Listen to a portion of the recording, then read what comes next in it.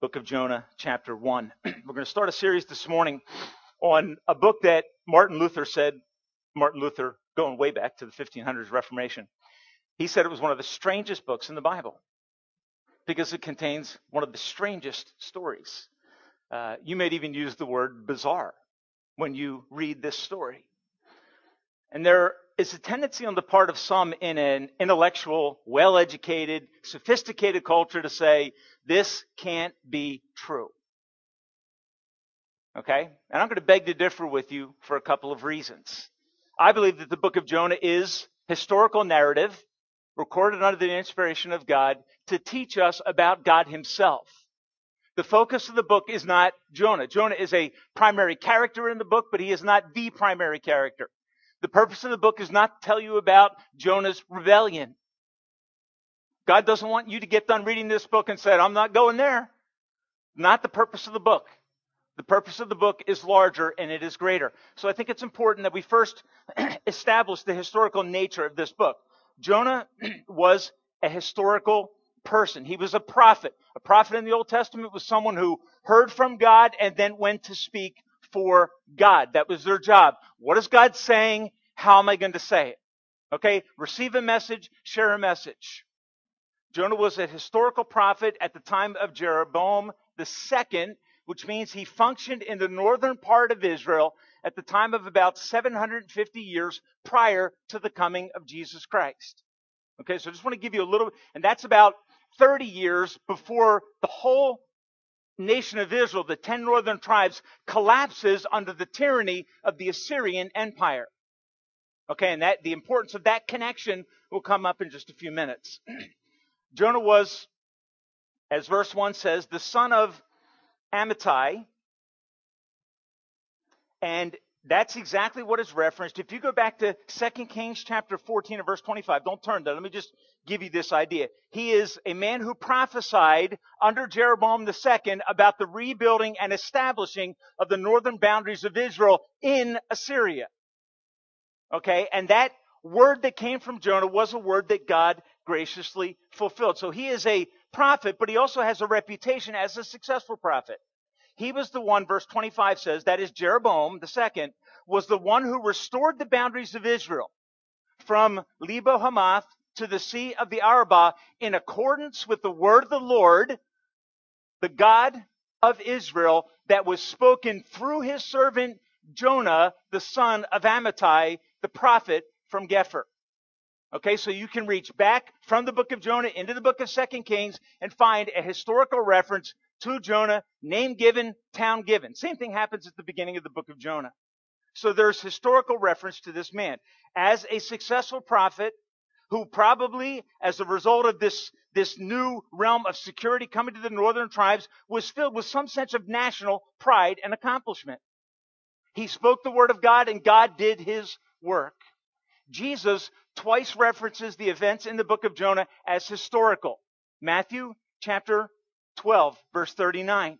Jesus said, a wicked and adulterous generation asks for a miraculous sign, but no sign will be given to it except the sign of Jonah the prophet. Okay, what is Jesus referencing? He's referencing his resurrection, saying that it will be like Jonah coming forth from, figuratively speaking, the dead through this whale. Okay, Jesus refers back to it as an absolute historical fact.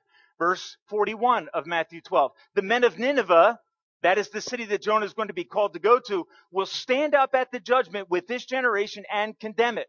Which means the people in Nineveh are what? They are historical individuals who heard the word of God from Jonah and repented.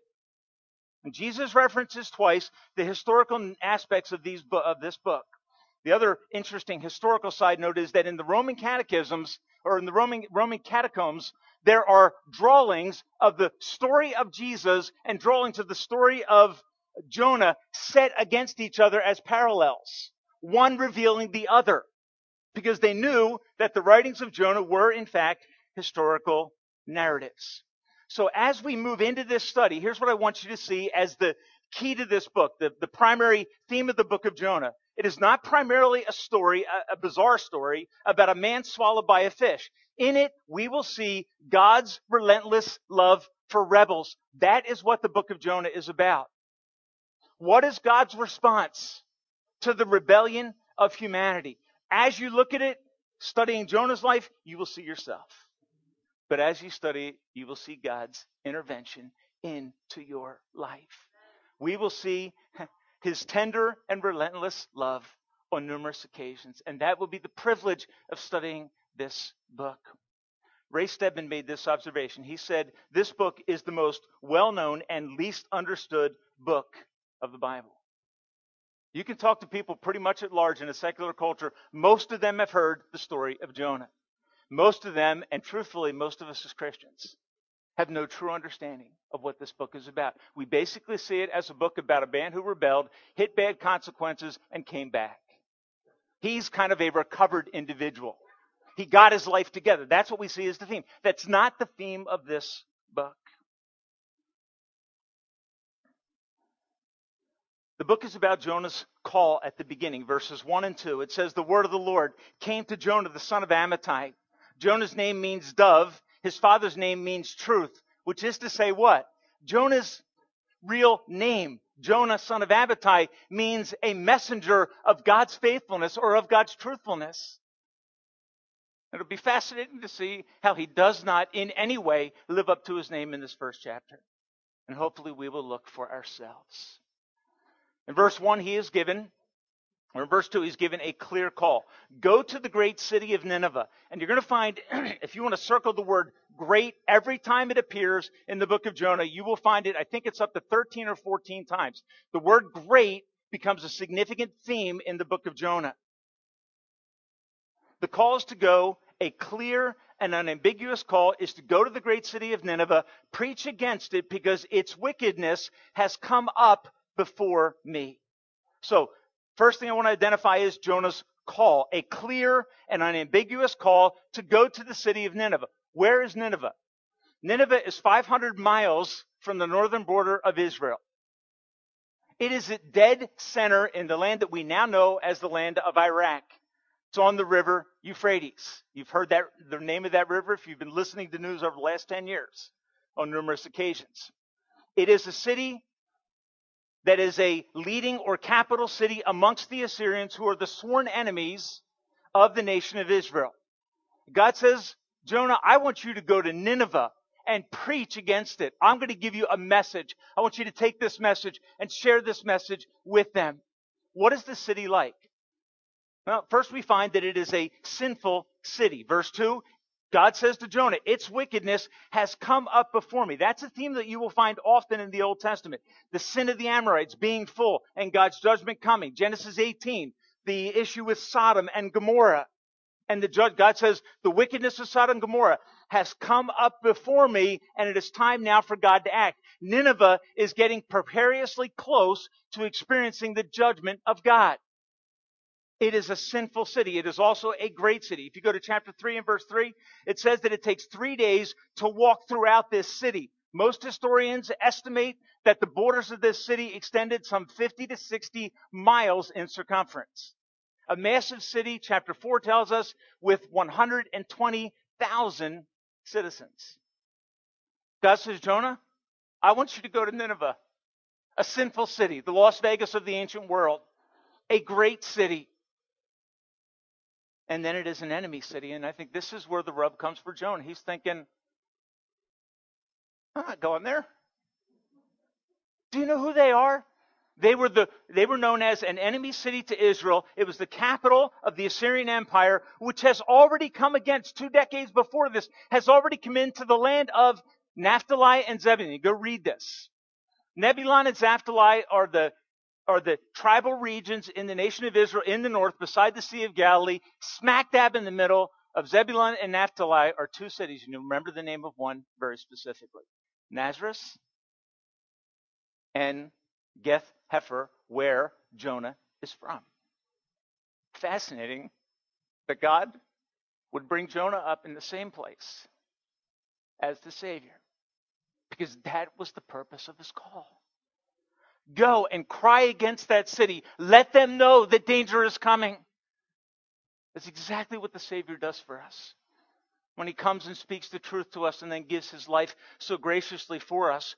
What is he saying to him? Jonah, I want you to go warn them, preach against, cry against. Because God's desire clearly is to give them a chance to repent. Jonah starts thinking about the city that has a brutal reputation. They are the Phoenicians who invented death by crucifixion. Romans perfected it. They're the people that invented the torturous way of killing people by burying them in the ground up to their neck. Let them stay there for days and then sever their head. Jonah had seen the viciousness of these people. And God says to Jonah, Jonah, I want you to go and do what I would do. I want you to go to them. Now think about this. I understand Jonah's response. God asked me to go to talk to one person, and what do I do? Okay, so don't be a harsh critic as you clearly evaluate his profound rebellion. See yourself in the story and then look to God, because you, as you see it, will desperately need his grace. Jonah's response for a prophet is surprising, if not shocking. God says, I want you to go to Nineveh. That means I want you to go east. Verse 3, but Jonah ran away from the Lord and headed for Tarshish, which is which direction?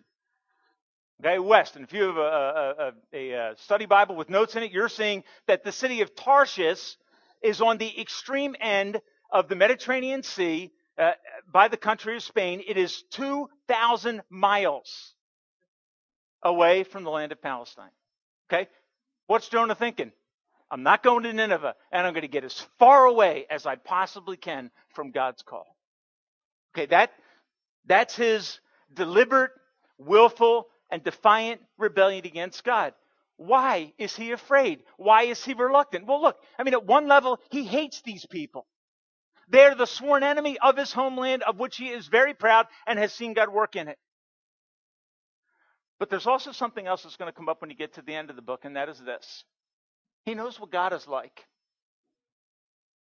His primary concern, ultimately, we will see as we get to the end of the book, is that God is probably going to show them mercy. And he doesn't have an appreciation for that yet in his life.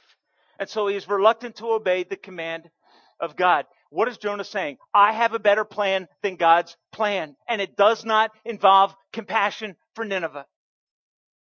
He is unhappy with God's clear direction. He is trusting himself instead of God's clear directive. Folks, when you enter into that territory in your life where you know what it is to do good and don't do it, you are entering into sin and endangering yourself and those around you.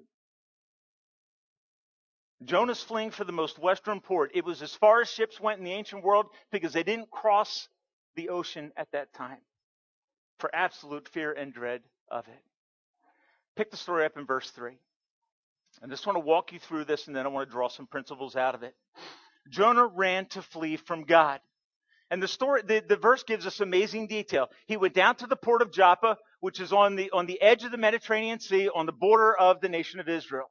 There he buys a ticket to get to Tarshish on a ship. Okay, this is all willful and clearly intentional. So he gets on the boat, and what does it say? They sailed for Tarshish to flee from the Lord. Now, in verse 3, I underlined these statements. Jonah ran away from the Lord. Now, I'm just thinking to myself, how can you do that? Okay, you can't do that. End of verse 3, it says, he did it to flee from the Lord, to escape the reach of God. See, that's what sin will do. It will blind us to our real need and make us think that we can do things that we can't do. Verse 4, the intervention of God.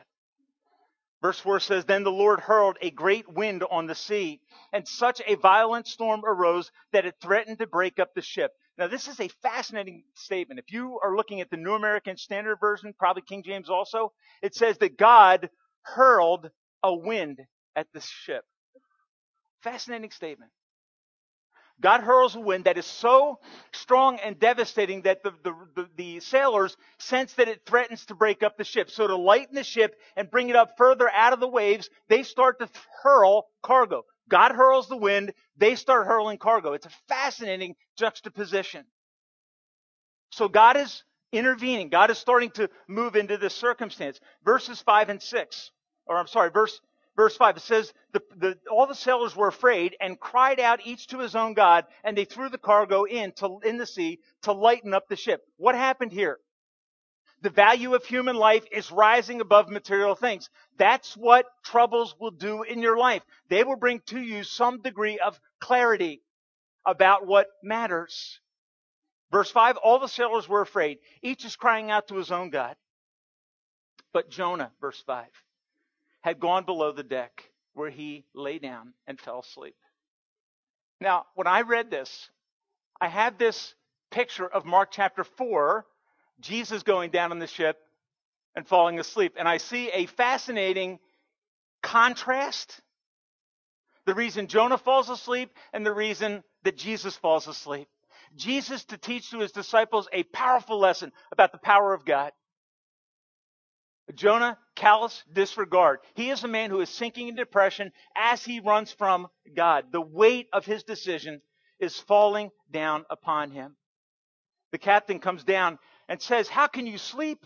Get up, call on your God. Maybe he will take notice of us and we will not perish." So a pagan captain is now saying to a man of God, a prophet, get up, pray to your God. Folks, how far away from God is Jonah going? He isn't to Spain yet, but he's already further away than that in his rebellion.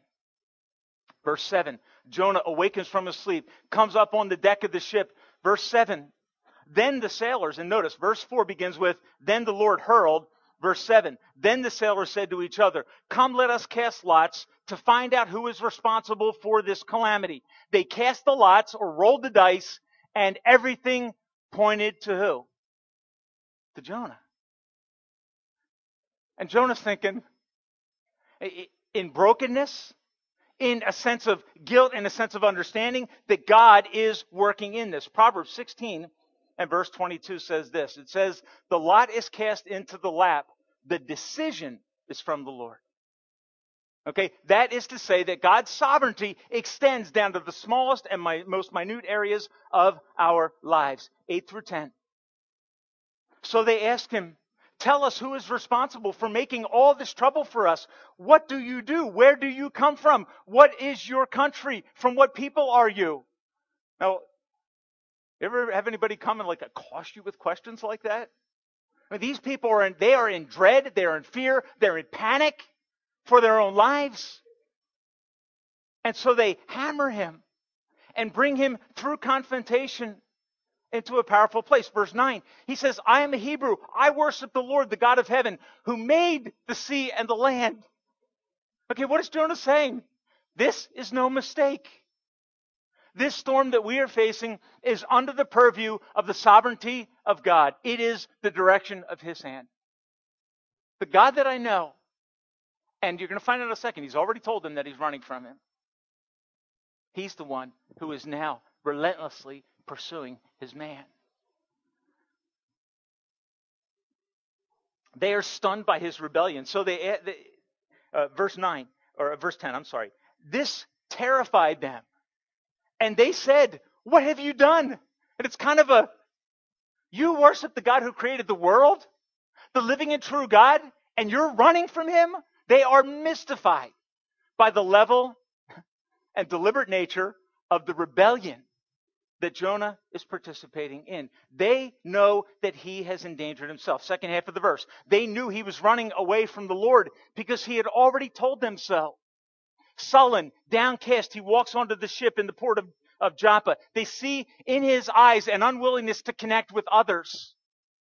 An unwillingness to make eye contact. Why? He's a guilty man.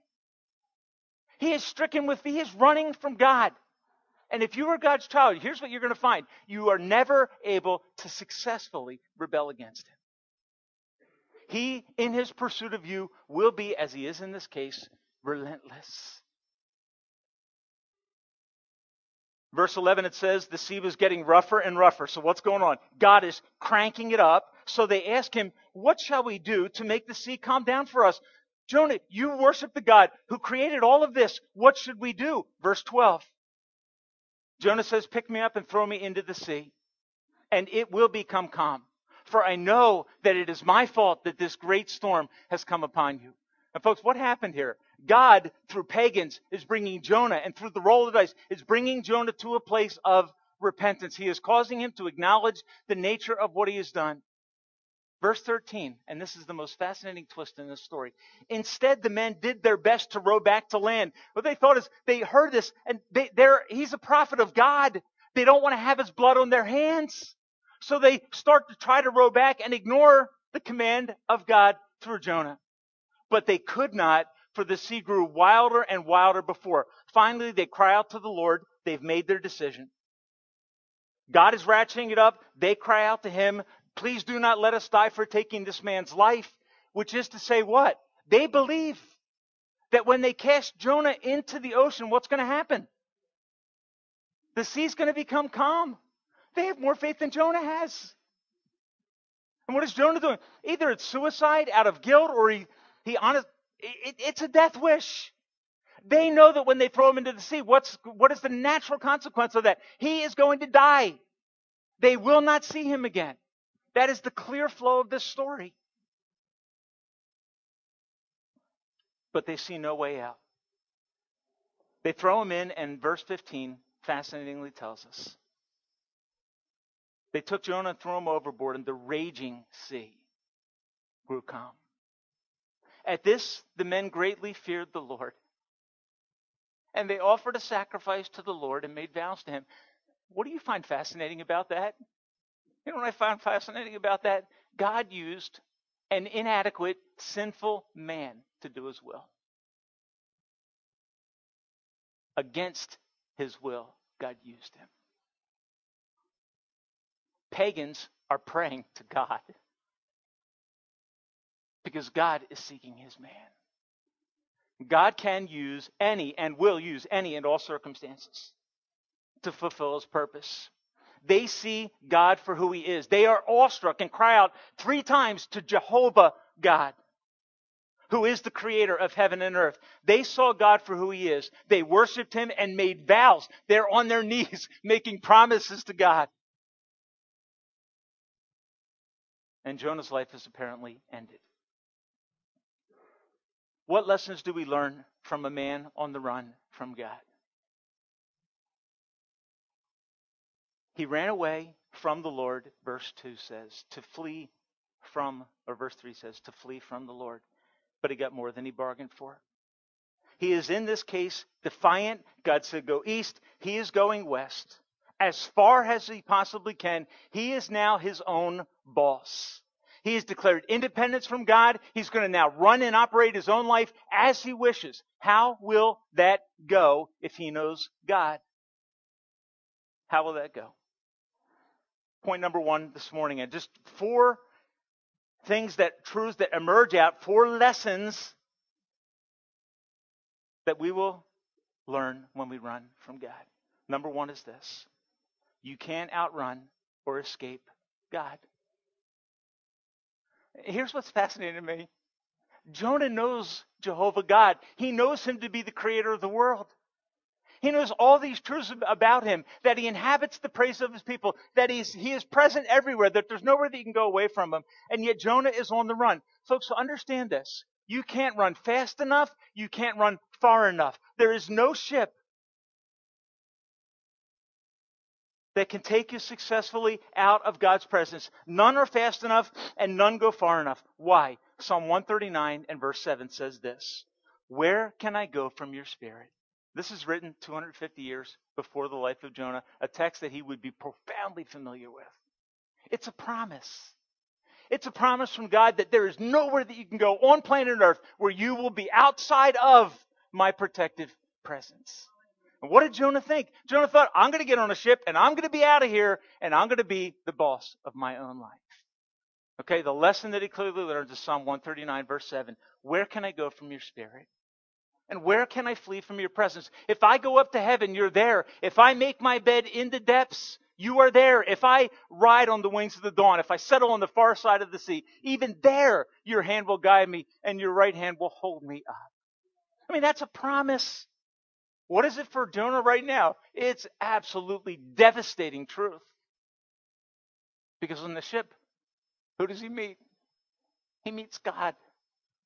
Through who? Through pagan sailors who, when the storm comes, they start praying to all their different gods. Thinking the gods are angry, the god of the wind, the god of the sea, the god of the boat, whatever. They're pulling at everything they can possibly pull at, trying to find help. And Jonah is down there sleeping. Complete disregard for the needs of others. But he's learning a lesson. You can't run far enough. Osama bin Laden has been on the run for 10 years from the world's superpower, and we can't find him. We have incredible means to find him, and we can't. Jonah is a man on the run from God, and he can't hide. Because God's resources to track you down are infinite. He is present everywhere. Folks, think about this. Before you run, you can't get away. The purpose of running is to get away, to avoid danger, hazard. You can't escape God's presence. And you think to yourself, I wish I could get away from this pressure. In His grace, God will not let you run outside of the realm of His care because He loves you. You can't successfully escape His presence. And one of the things I think that we need to realize as Christians is this. The runaway posture of Jonah is my posture. Every time I sin, every time I ignore God, every time I declare independence from God and say, I'm going to do it my way. Every time I do that, my posture is Jonah's posture, and here's what I believe with all my heart.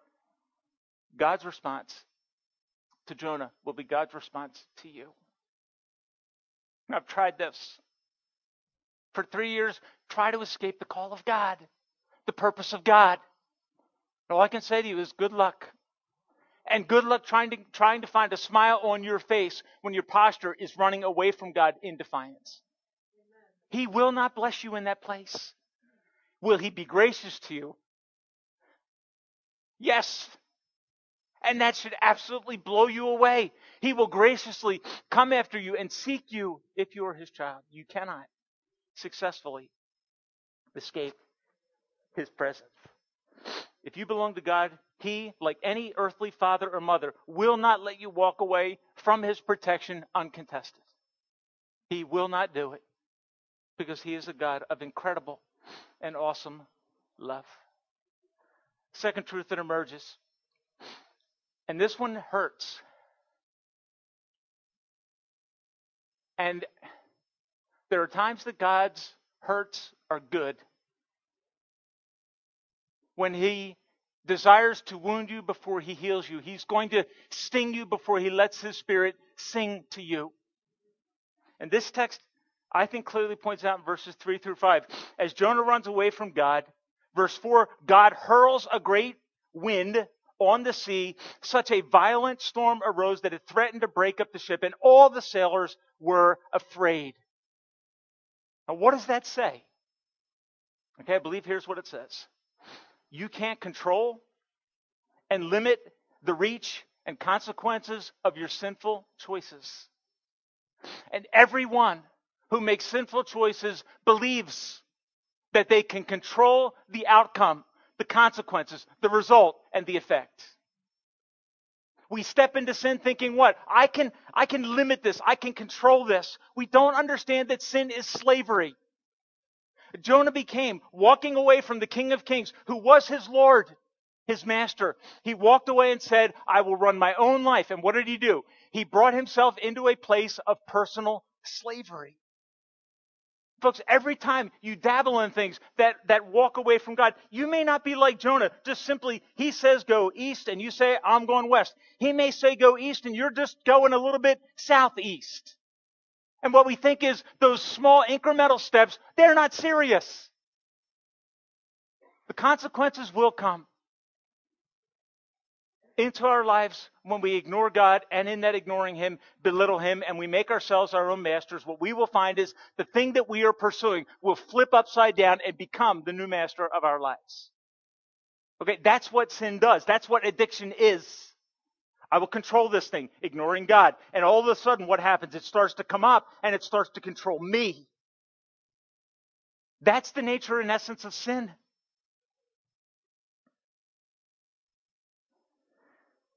You can't control or limit the consequences because, and I'll give you just two simple thoughts. Because sin, and I'm just going to cover this point and I'm going to be done. Okay, so don't worry about me going to the next two. Not that you were. Okay?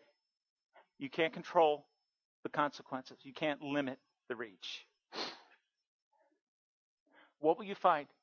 You will find that sin always has a downward trajectory. Always. But what does Satan always promise? He promises an upward trajectory. Why do we go into sin in a way that belittles and denies and ignores God? Why do we do it? Because we think we can find happiness there. We are convinced that we know better than God.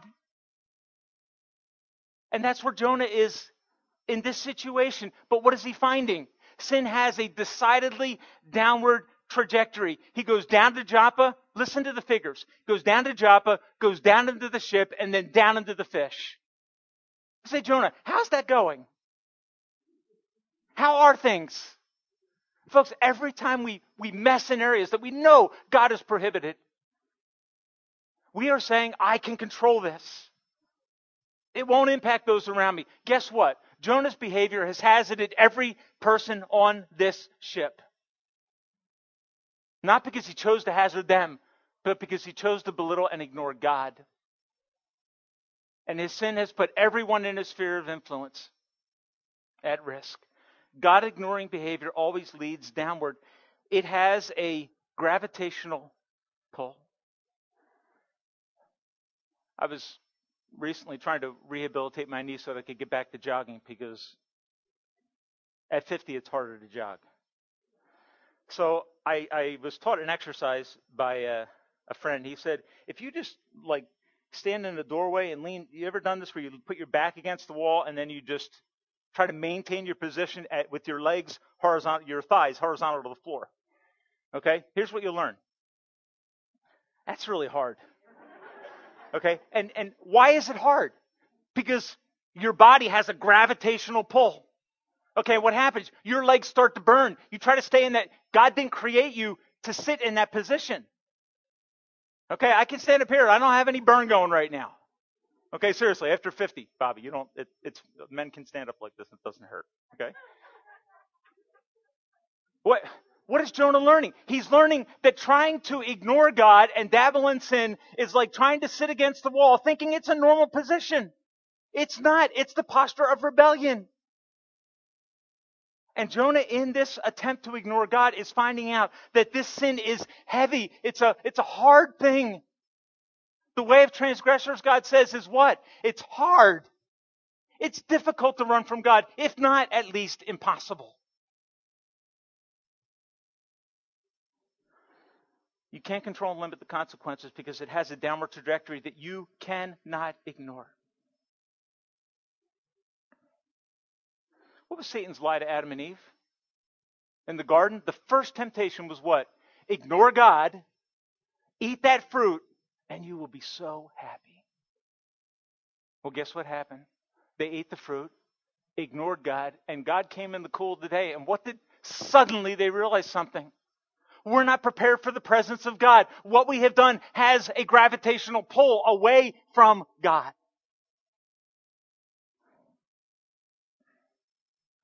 We always ignore God for an upside, though, don't we? Always. God says go east, and we say, I'm going to go west. Why? Because I think things will be better there. I think my life will be happier. I think things will go better for me. The other thing that we learn when we turn away from God in this kind of a way, in this understanding of I can't control and limit the consequences, what I also find is this: my sin will always affect others. These sailors have been put in an awful predicament because of the choices of a man named Jonah.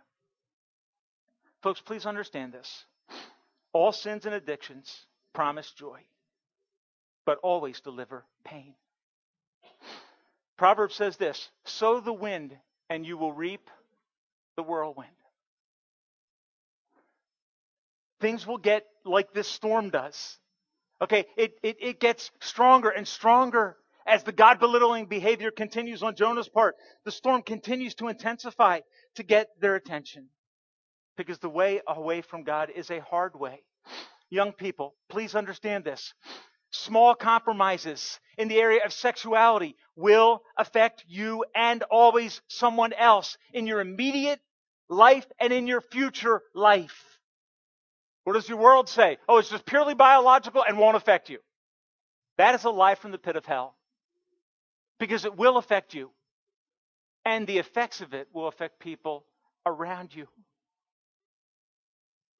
Understand, young person, that every step in sin, and adult, every step into sin, small or large, whether it is flagrant or subtle, it's all a step away from God that leads to uncontrollable consequences.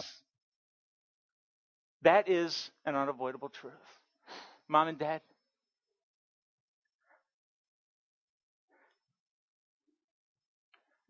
Jonah has turned from God. He gets to the ship and they force him to tell him why. Verse 10 tells us that when he got on the ship, he told them that he was a man running from God. He is a man under the heavy burden of controlling his own life and of containing the consequences of the choice that he is decidedly making to get 2,000 miles away, as far as possible away from God. What's happening? When the ship is being tossed in a way that threatens to break it up, he doesn't even wake up. The slumber of sin, the slumber, the depression, just the complete anxiety, it doesn't even wake him up. Why? Because in his sin, what is he experiencing? He's experiencing diminished capacities. His abilities, his reasoning is beginning to disintegrate. Mom and Dad, here's what I want to say to you this morning. Sin in our lives will diminish our capacity to serve our kids. When we make choices, decisions, deliberate choices to move away from God, okay, we will hazard everyone in our sphere of influence. Jonah didn't believe that. Jonah thought, I'm going to get on a ship and I'm going to flee from God. And that's all that'll matter. Please understand that there is a principle in the Bible called a principle of sowing and reaping. What you sow, you will reap. When you damage your marriage, you damage your kids. You can't contain the effects. When you make choices that are decidedly choices to go deliberately in the opposite direction in circumstances from what God wants, you are putting everyone in your sphere of influence at risk. And I believe this. I believe it is the grace of God to show us that truth. Now you may say to me, Tim, this morning, what's the way back? I think the way back is Psalm 37 and verse 4. Delight yourself in the Lord, and he will give you the desires of your heart. Look, why is Jonah running? Because Jonah desires not to go to Nineveh. That's why he's running. And what does he get? He gets devastating consequences. Psalm 37:4 says, delight yourself in the Lord, and he will give you the desires of your heart. He'll give you what Jonah was looking for, peace. God had given him a direction that didn't make sense to him. So what does he do? He dethrones God and exalts himself, makes himself God. And what does he find? He can't be happy. And God, in his grace in this story, pursues Jonah. So I ask you this morning this question. Okay? Would you read this first part of the story and say, where am I in this story? Where am I in this story? Are you trying to escape God's presence? And all you have to do to try to escape God's presence is know what he says to do and don't do it. Him that knows to do good, the Bible says, and doesn't do it, to him it is sin. Now, let me be very clear here. Okay, it is easy for us to point to issues that destabilize and threaten relationships and families. It is so easy to point to that stuff. Things that God says not to do that we do. It is easy to harp on those things. But folks, please understand this. Those are sins of commission. What about the things that God has told us to do that we just continue to ignore? That we don't do thinking, my lack of obedience will not hazard my family, will not hazard my relationships, will not affect my church. I'm here to tell you this morning that it does. It does. God wants us to be people that are deeply devoted to obeying and following and honoring him. And this story amazes me from this angle. Most of us look at this and we think, Jonah, you are being so what? So stupid. Right? Because here's what we think. If God gave me an audible, what would I do? I'd pack my bags and I'd do it. Okay? Look, we believe that. That's why we read this story. We're like, good night. Does this guy not get it? The answer is no, he doesn't.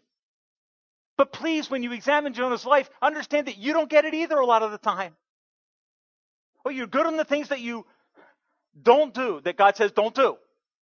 But what about the things that God says to do that we don't do? Okay, this is where I get convicted. Husbands, love your wives. I don't yell at her. I don't get angry at her. And thinking, oh, that's enough. No. You know what? That kind of behavior that just simply doesn't do bad things to the mate damages the mate. Why? She needs your love.